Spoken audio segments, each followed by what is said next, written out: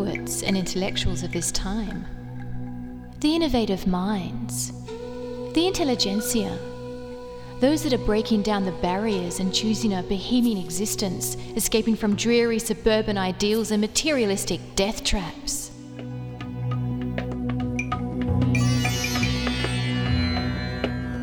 Where are these engaging people?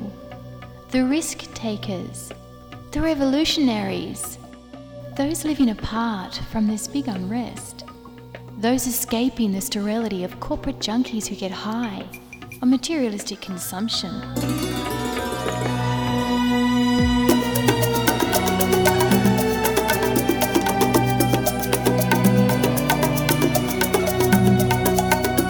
Welcome to the Bohemian Beat, where we will journey beyond the horizon and find the artist living on the edge, going down into the murky waters of their very existence, where these brave souls have re-emerged with art that is challenging, original, and brutal. You have tuned into the Bohemian Beat. I'm Riddhi, with you for the next hour with poetry and music. And let's settle in with some music.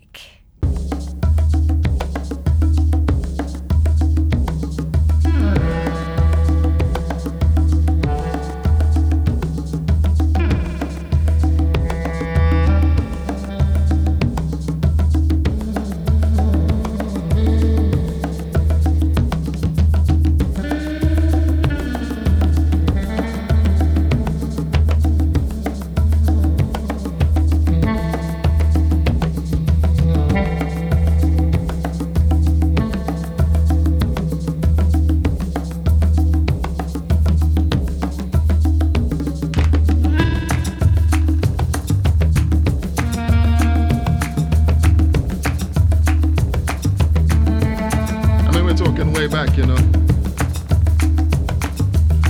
the man used to run around in khaki pants long time ago, coming back through the savannah with the pitch oil. Let I go, let I go. When just so this man just jump out from behind a salmon tree. Let I go, let I go. He said, "Hey boy, what you have in that bag? Let I go, let I go." And he walking with me as if me and he is friend from a long time. Let I go, let I go. And all I could hear inside my head is, let I go, let I go. Let I go. Let I go.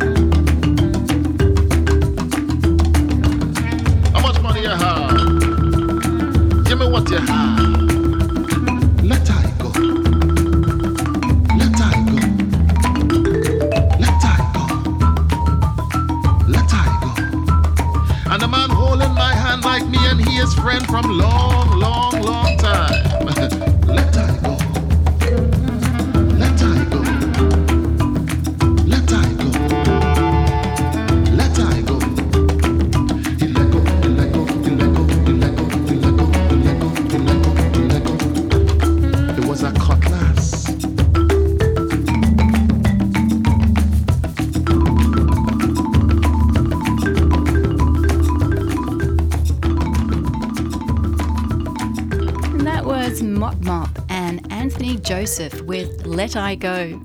Today we will start with poet and hip-hop star Kanan.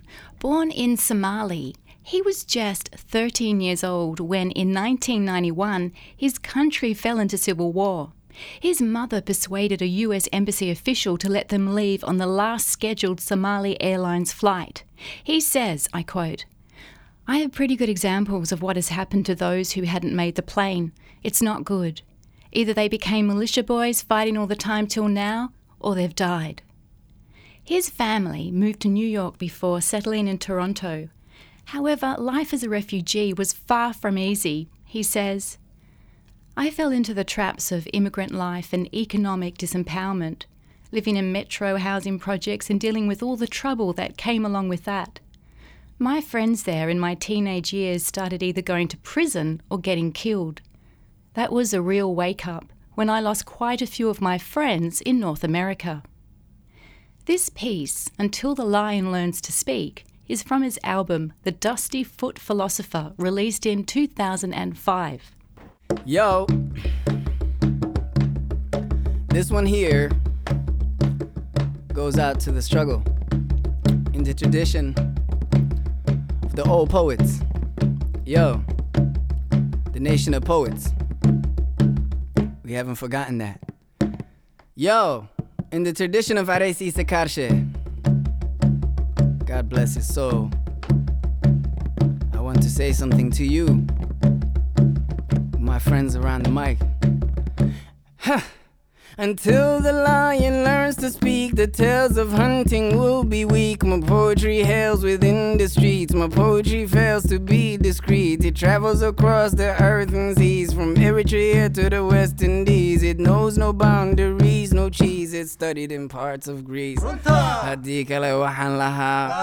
I'm sick as far as lyrics, not with as far as gimmicks. I spit barrage and limit the shit they talk and rip it. I'm hip, the hop is living, I skip the obvious, women don't get what I'm presenting. No rims, my mind is spinning. I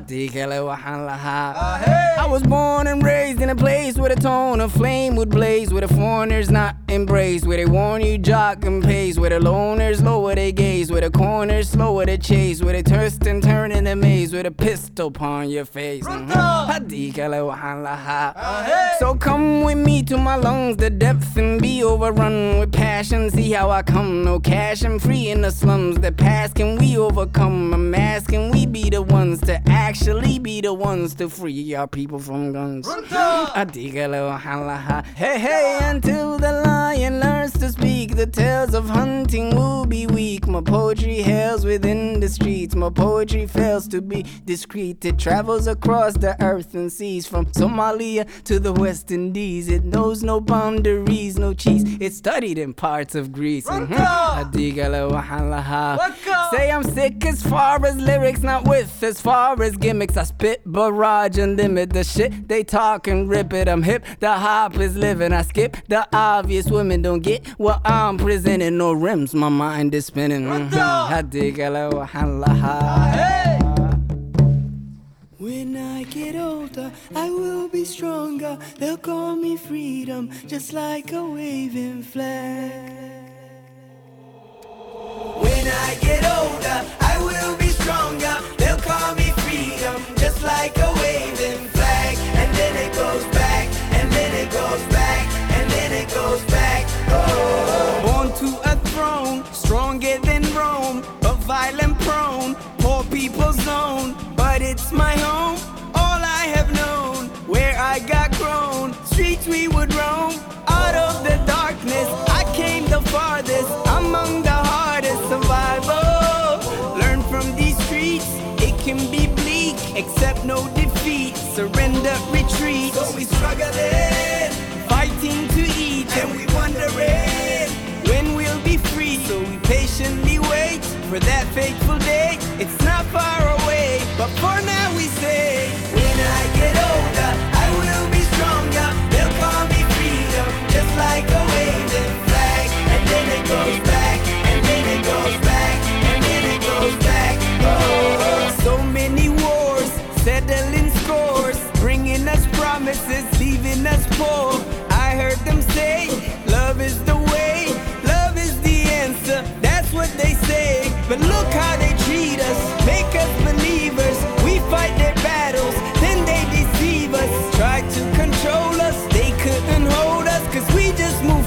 bird like buffalo soldiers. But we struggling, fighting to eat, and we wondering when we'll be free. So we patiently wait for that fateful day. It's not far away, but for now we say, when I get older, I will be stronger. They'll call me freedom, just like a waving flag. And then it goes back, and then it goes back, and then it goes back, and then it goes. When I get older, I will be stronger. They'll call me freedom, just like a waving flag. And then it goes back, and then it goes back, and then it goes back, and then it goes.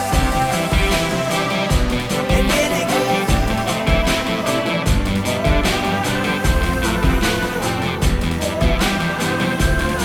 And everybody will be singing it, and you and I will be singing it, and we all will be singing it.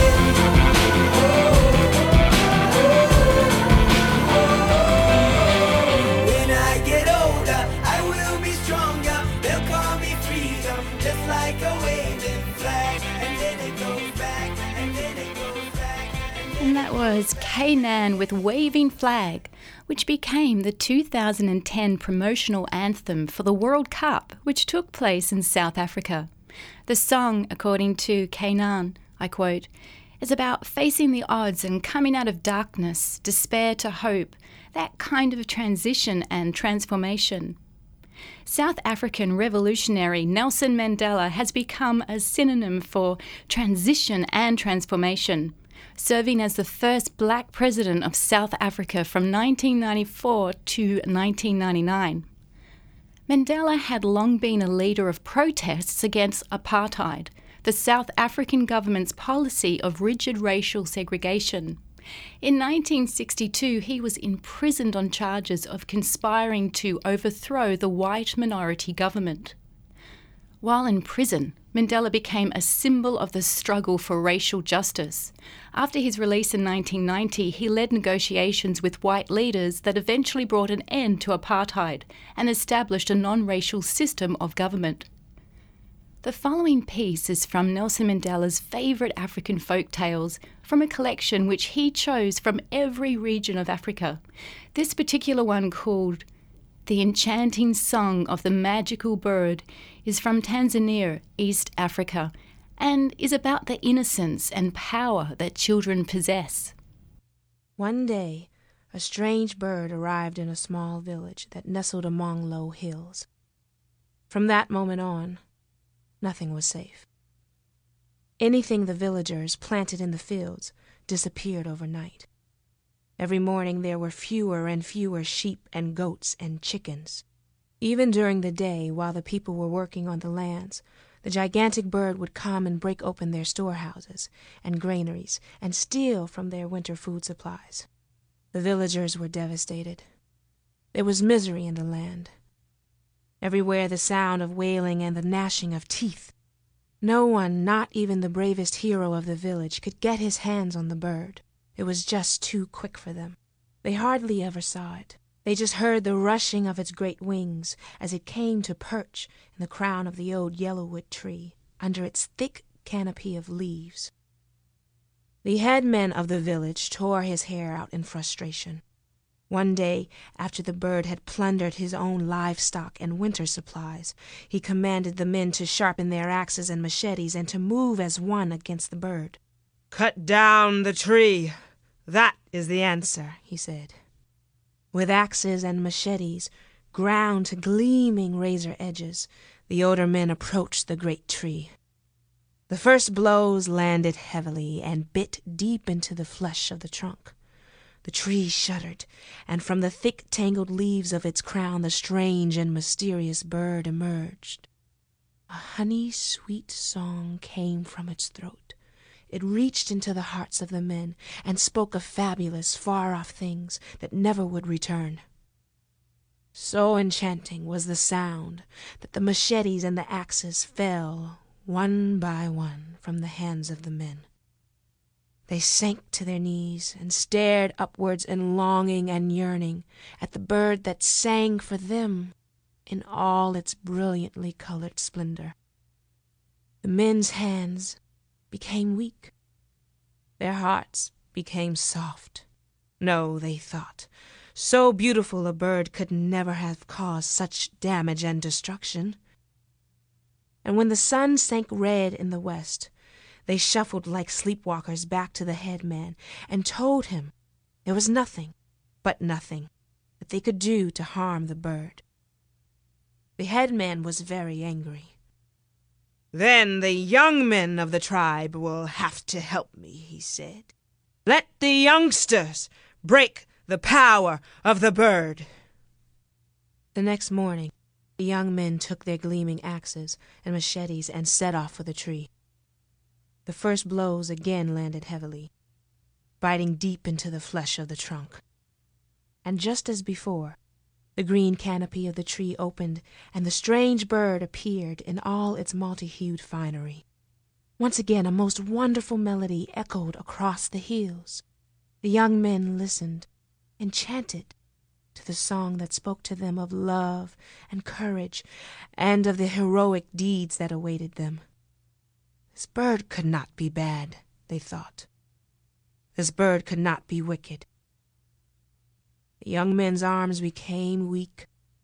The axes and machetes fell from their hands, and they knelt like the older men before them, listening in a trance to the song of the bird. When night fell, they stumbled, bewildered, back to the headman. In their ears still sounded the enchanting song of the mysterious bird. "It is impossible," said the leader of the group.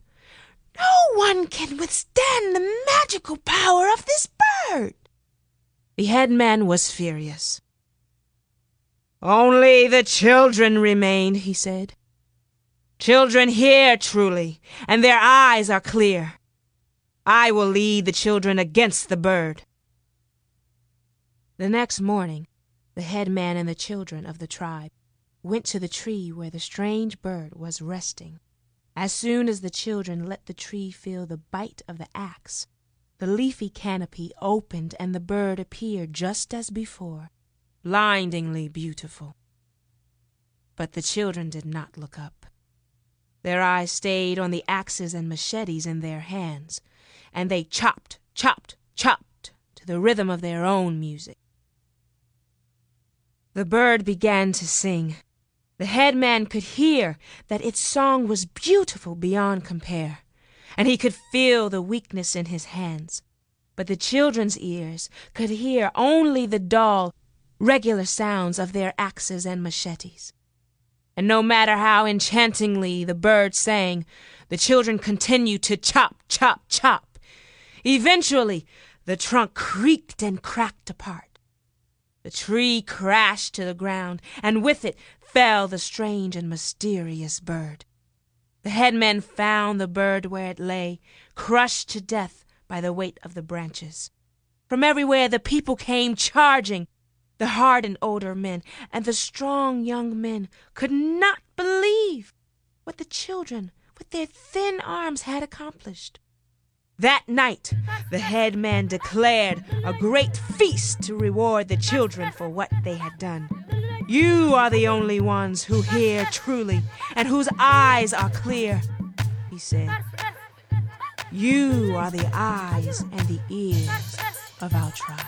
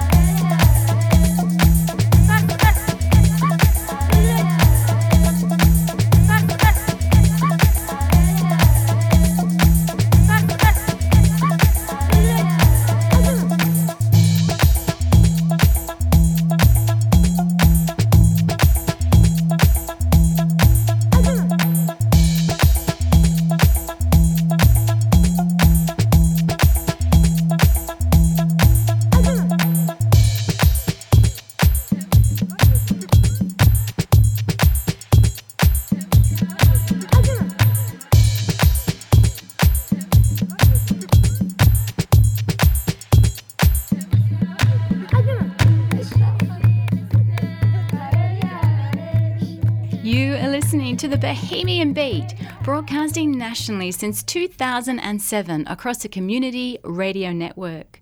We just heard Tuareg Nomads, Kai Kia with Ahidinon Tuareg, from an album Footsteps in Africa. And before that, Jumi Smollett reading The Enchanting Song of the Magical Bird, a song from Nelson Mandela's favourite African folk tales. Mandela was a controversial figure for much of his life, denounced as a communist terrorist by critics. He nevertheless gained international acclaim for his activism and is often described as the father of the nation. In North America, the majority of Africans and their descendants had been enslaved and lived in the South. It wasn't until the end of the American Civil War in 1865, putting an end to slavery, that these new free men began to strive for civic participation. From this rose the literary artistic movement known as the New Negro Movement, or Harlem Renaissance, created by African American migration from the South to the North, civil rights activism, and the growth of black publishing. An important figure of the Harlem Renaissance is Langston Hughes. He lived between 1902 and 1967 and was best known for his poetry. This next piece by Langston Hughes is called The Struggle. It is glorious, this history of ours. It is a great story, that of the Negro in America. It begins way before America was America, or the USA, the USA. It covers a wide span, our story. Let me tell it to you. Hear the wind in the sails of the ships of Columbus. They say one of his pilots, Pedro Alonso Nino, was a Negro. That was in 1492. Certainly by the early 1500s, black explorers were coming to the New World. One of them was Esteban, or Estebanico, his nickname, which means in Spanish, Kid Steve. Tierra! Ahí está tierra! From the deck of a Spanish galleon he cried, "Land! There is land!" when he first sighted the coast of what is now Florida. On that coast his ship was wrecked, and Esteban with 4 Spaniards were the only men left alive.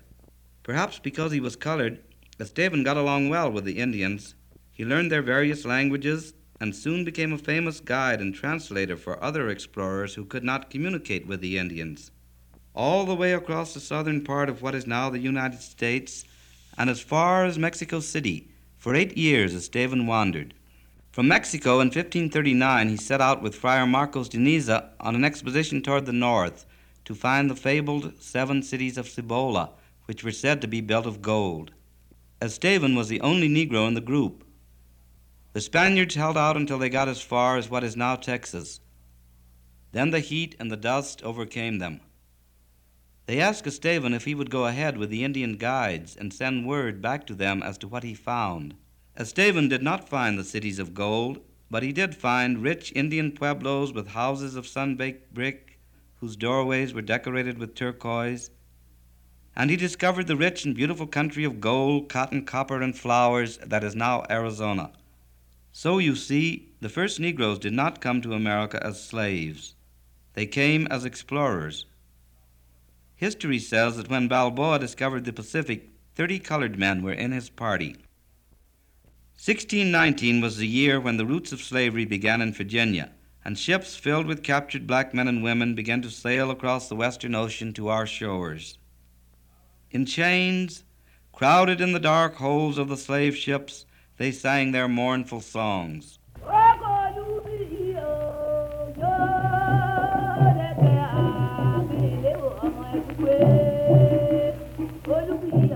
Sometimes whole groups of Africans taken on deck at night for air would leap into the sea, committing mass suicide rather than go into slavery. As soon as they were landed and sold, some would run away into the forest and join the Indians. No man wanted to be a slave, but thousands of Africans were brought by force to America to plant cotton, rice, corn, and wheat, to build the roads and clear the forest, to do almost all the hard work that went into the early building of America.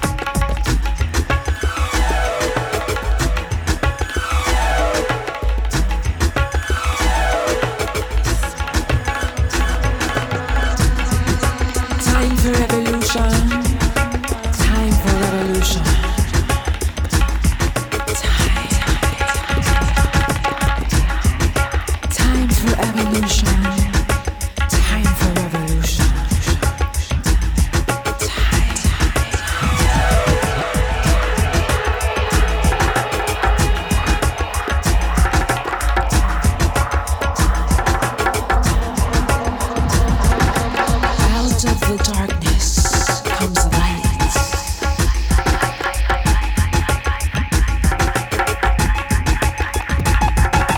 Out of the ashes of the fire, we create the things we desire.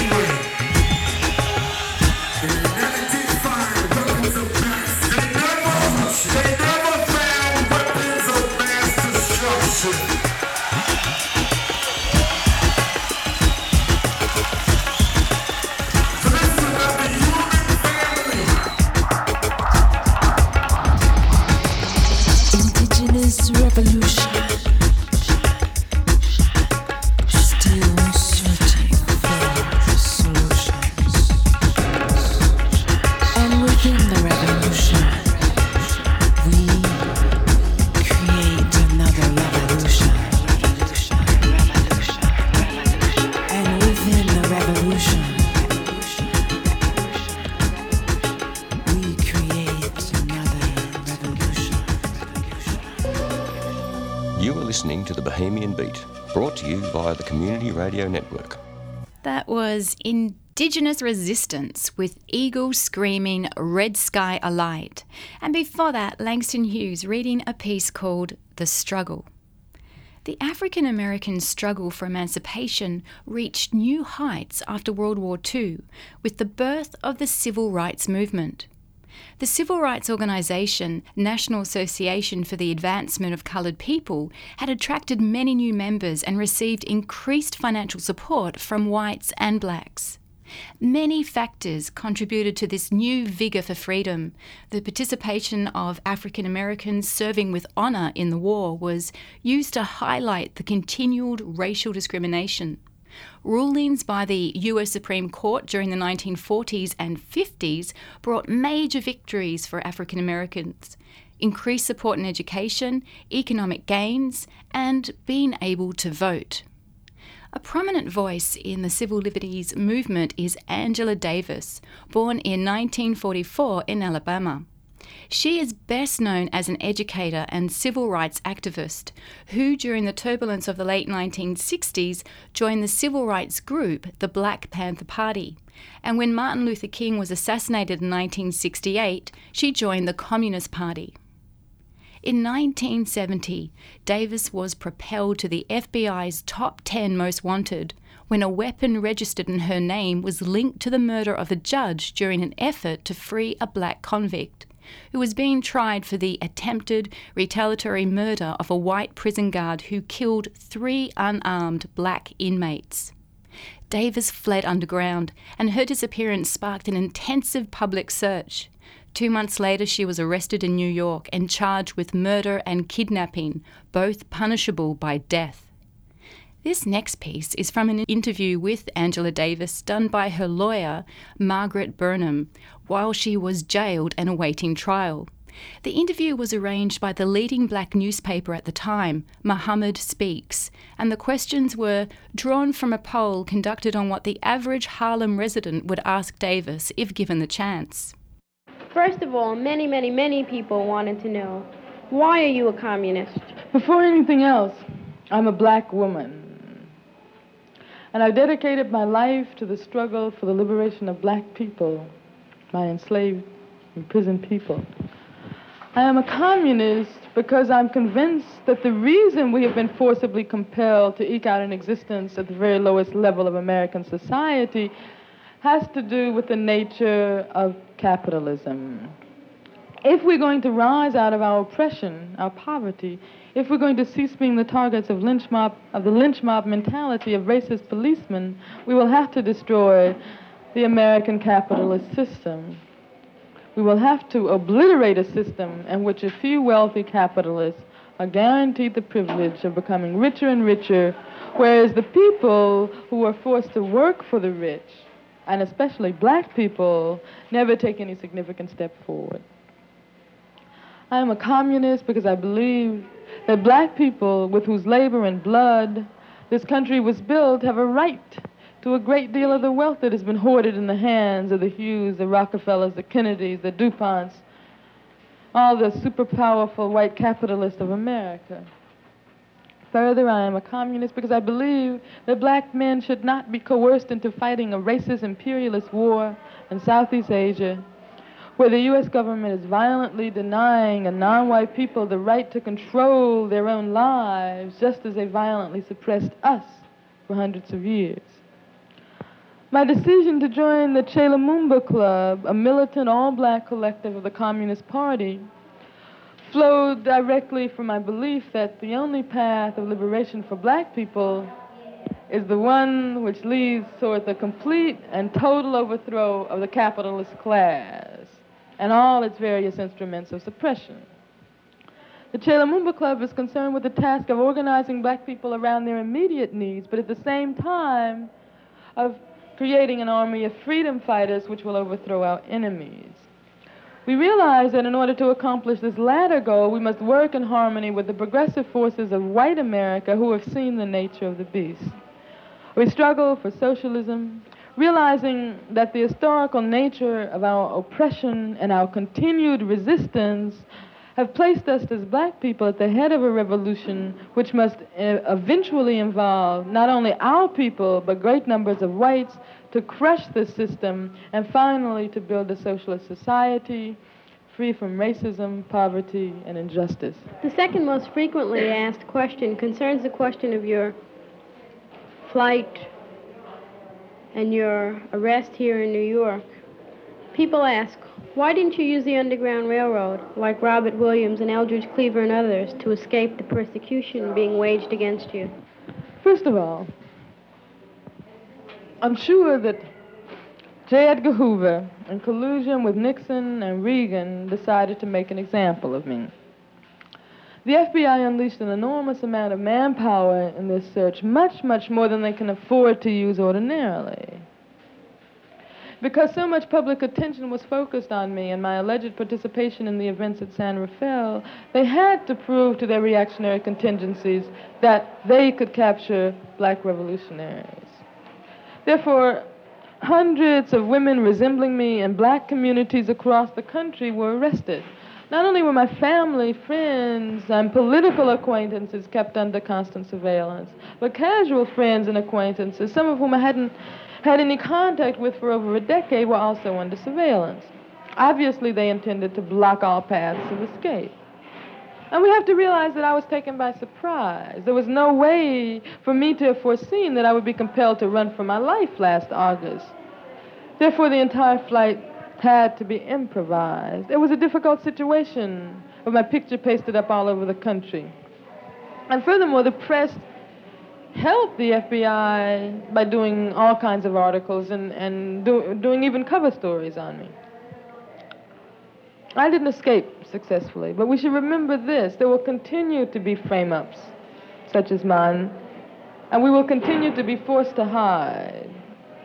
Just because they caught me doesn't mean that every one of us will be captured.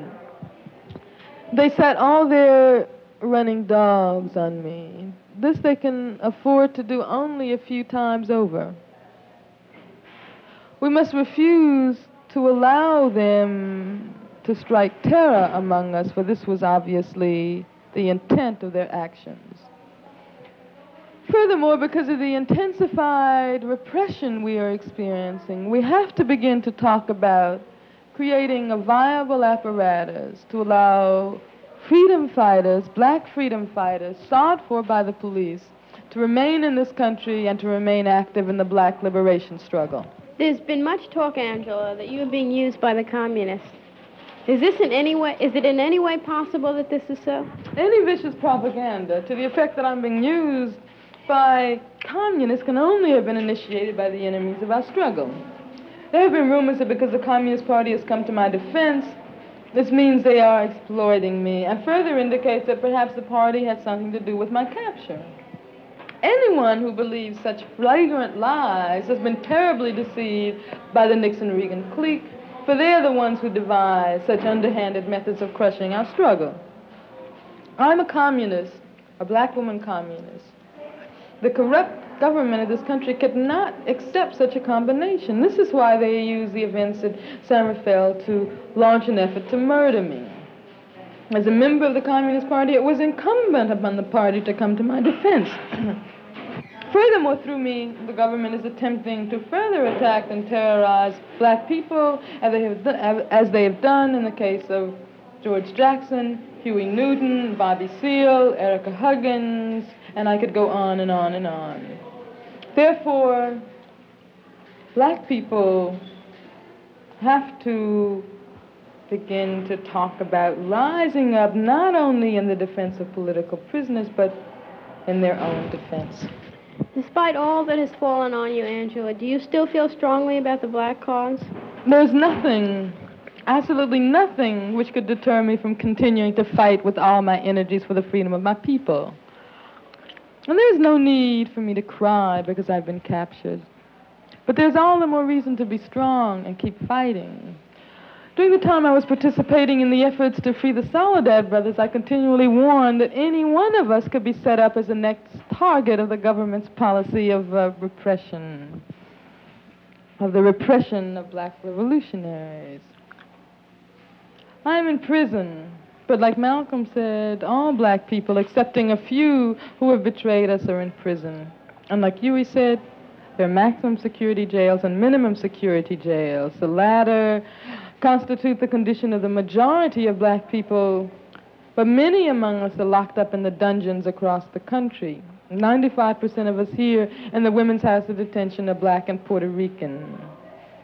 I am with my people, and we are going to continue to fight inside the dungeon.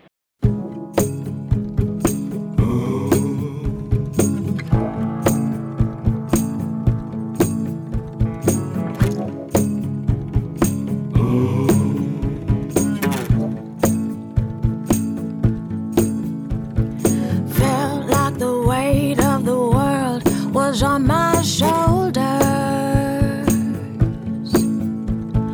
pressure to break or retreat at every turn,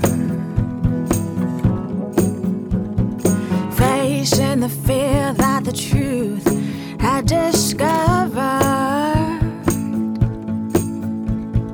No telling how all this will work out, but I've come too far to go back now. Looking for freedom, looking for freedom, and to find it cost me everything I have. Well, I am looking for freedom, looking for freedom, and to find it may take everything I hate. I know all too well it don't come easy. The chains of the world, they seem to move in tight.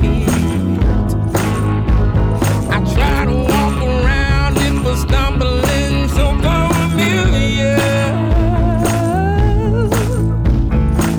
Try to get up, but the doubt is so strong. There's gotta be a wind in my bones. I'm looking for freedom, looking for freedom, and to find that cost me everything I have. Well, I'm looking for freedom, I'm looking for freedom.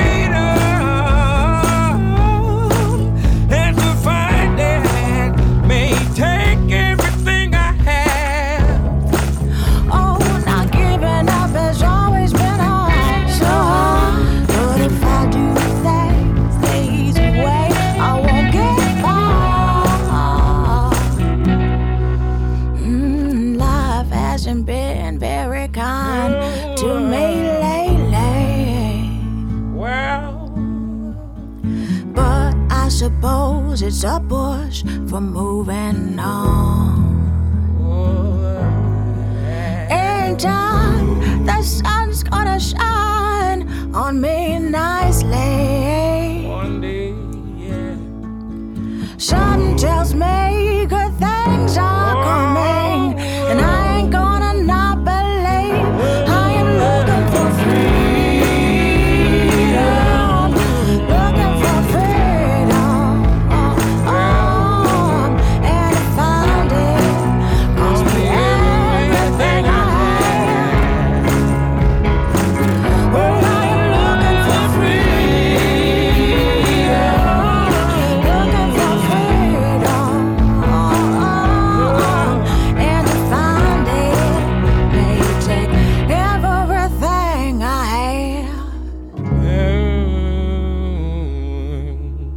This is the Bohemian Beat, and that was Anthony Hamilton and Elaine Boynton with Freedom.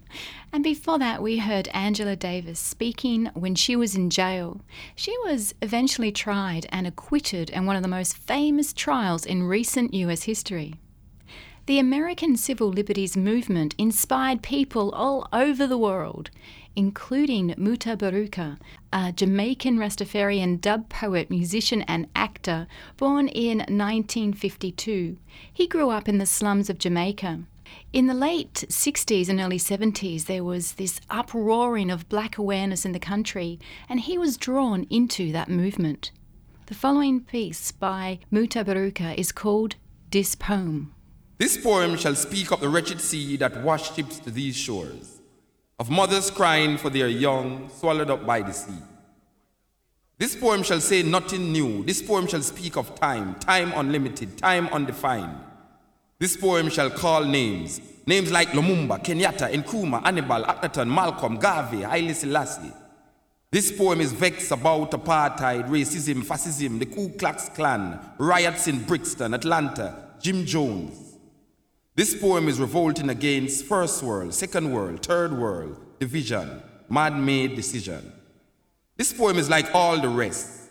This poem will not be amongst great literary works, will not be recited by poetry enthusiasts. It will not be quoted by politicians or men of religions. This poem is knives, bombs, guns, blood, fire, blazing for freedom. Yes, this poem is a drum. Ashanti, Ma, Igbo, Yoruba, Nyabingi warriors, Yohuro, Namibia, Yohuro Soweto, Yohuro Africa. This poem will not change things. This poem need to be changed. This poem is a rebirth of a people, a rising, awakening, understanding. This poem speaks, is speaking, have spoken. This poem shall continue even when poets have stopped writing. This poem shall survive, you, me. It shall linger in history, in your mind, in time, forever. This poem is time, only time will tell. This poem is still not written. This poem has no poet. This poem is just a part of the story. His story, her story, our story. The story is still untold. This poem is now ringing, talking, irritating, making you want to stop it. But this poem will not stop. This poem is long, cannot be short. This poem cannot be tamed, cannot be blamed. The story is still not told about this poem. This poem is old, new. This poem was copied from the Bible, your prayer book, Playboy magazines, the New York Times, Reader's Digest, the CIA files, the KGB files. This poem is no secret. This poem shall be called boring, stupid, senseless. This poem is watching you trying to make sense from this poem. This poem is messing up your brains, making you want to stop listening to this poem. But you shall not stop listening to this poem. You need to know what will be said next in this poem. This poem shall disappoint you because this poem is to be continued in your mind, in your mind, in your mind.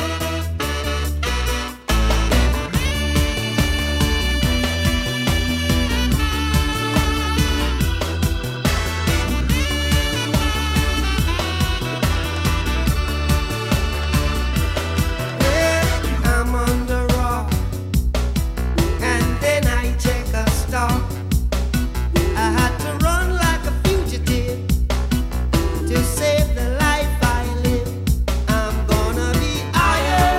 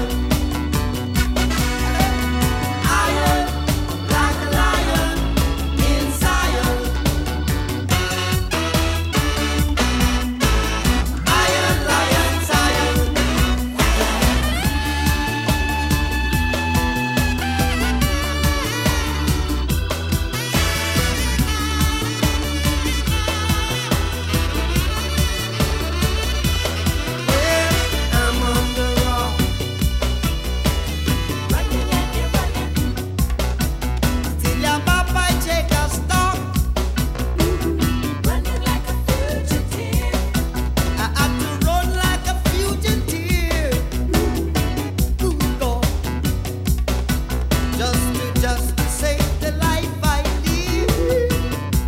Oh, now I'm gonna be iron like a lion in Zion. I'm gonna be iron like a lion in Zion. Iron lion Zion. Iron lion Zion. Iron lion Zion. Iron like a lion in Zion. You are listening to the Bohemian Beat, and that was Bob Marley and the Wailers with Iron Lion Zion. And before that, Mutabaruka reading his poem, Dis Poem. We have come to the end of the hour. I hope you've enjoyed the show today. I'll be back next week, same beat time, same Bohemian frequency, with more poetic perspectives. And for more information and podcasts, check out the website, thebohemianbeat.com.